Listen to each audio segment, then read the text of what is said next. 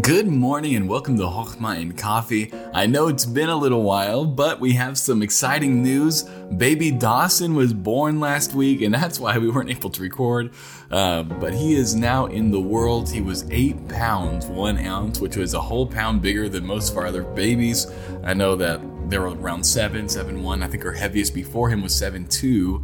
And so he was 8 pounds and 1 ounce, but healthy and doing well. Him and my wife are both doing well.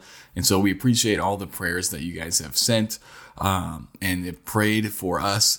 Now, we're continuing through Chochmah and Coffee today, and this is such a good verse that I have probably skimmed over too many times, but as I'm just thinking about this one verse, it's so good. And it's 1 John chapter 5, verse 2, and it says, "By this we know that we love the children of God."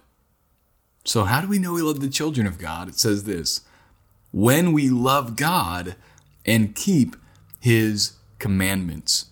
Those are the ways that we know that we love the children of God.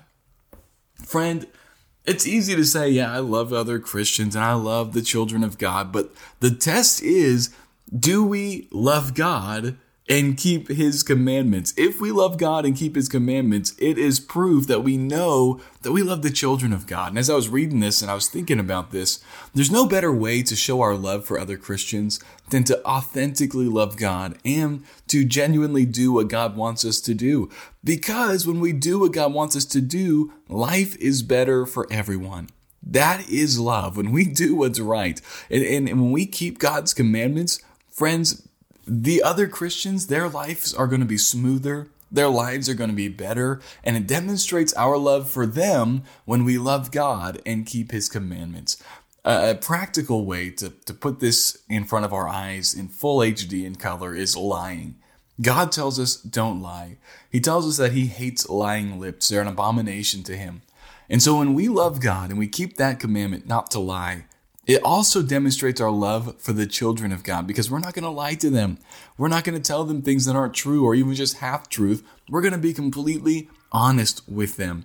And so, friends, this is one way that we can know that we love God's children, by loving God and keeping His commandments. Friend, have you been doing this?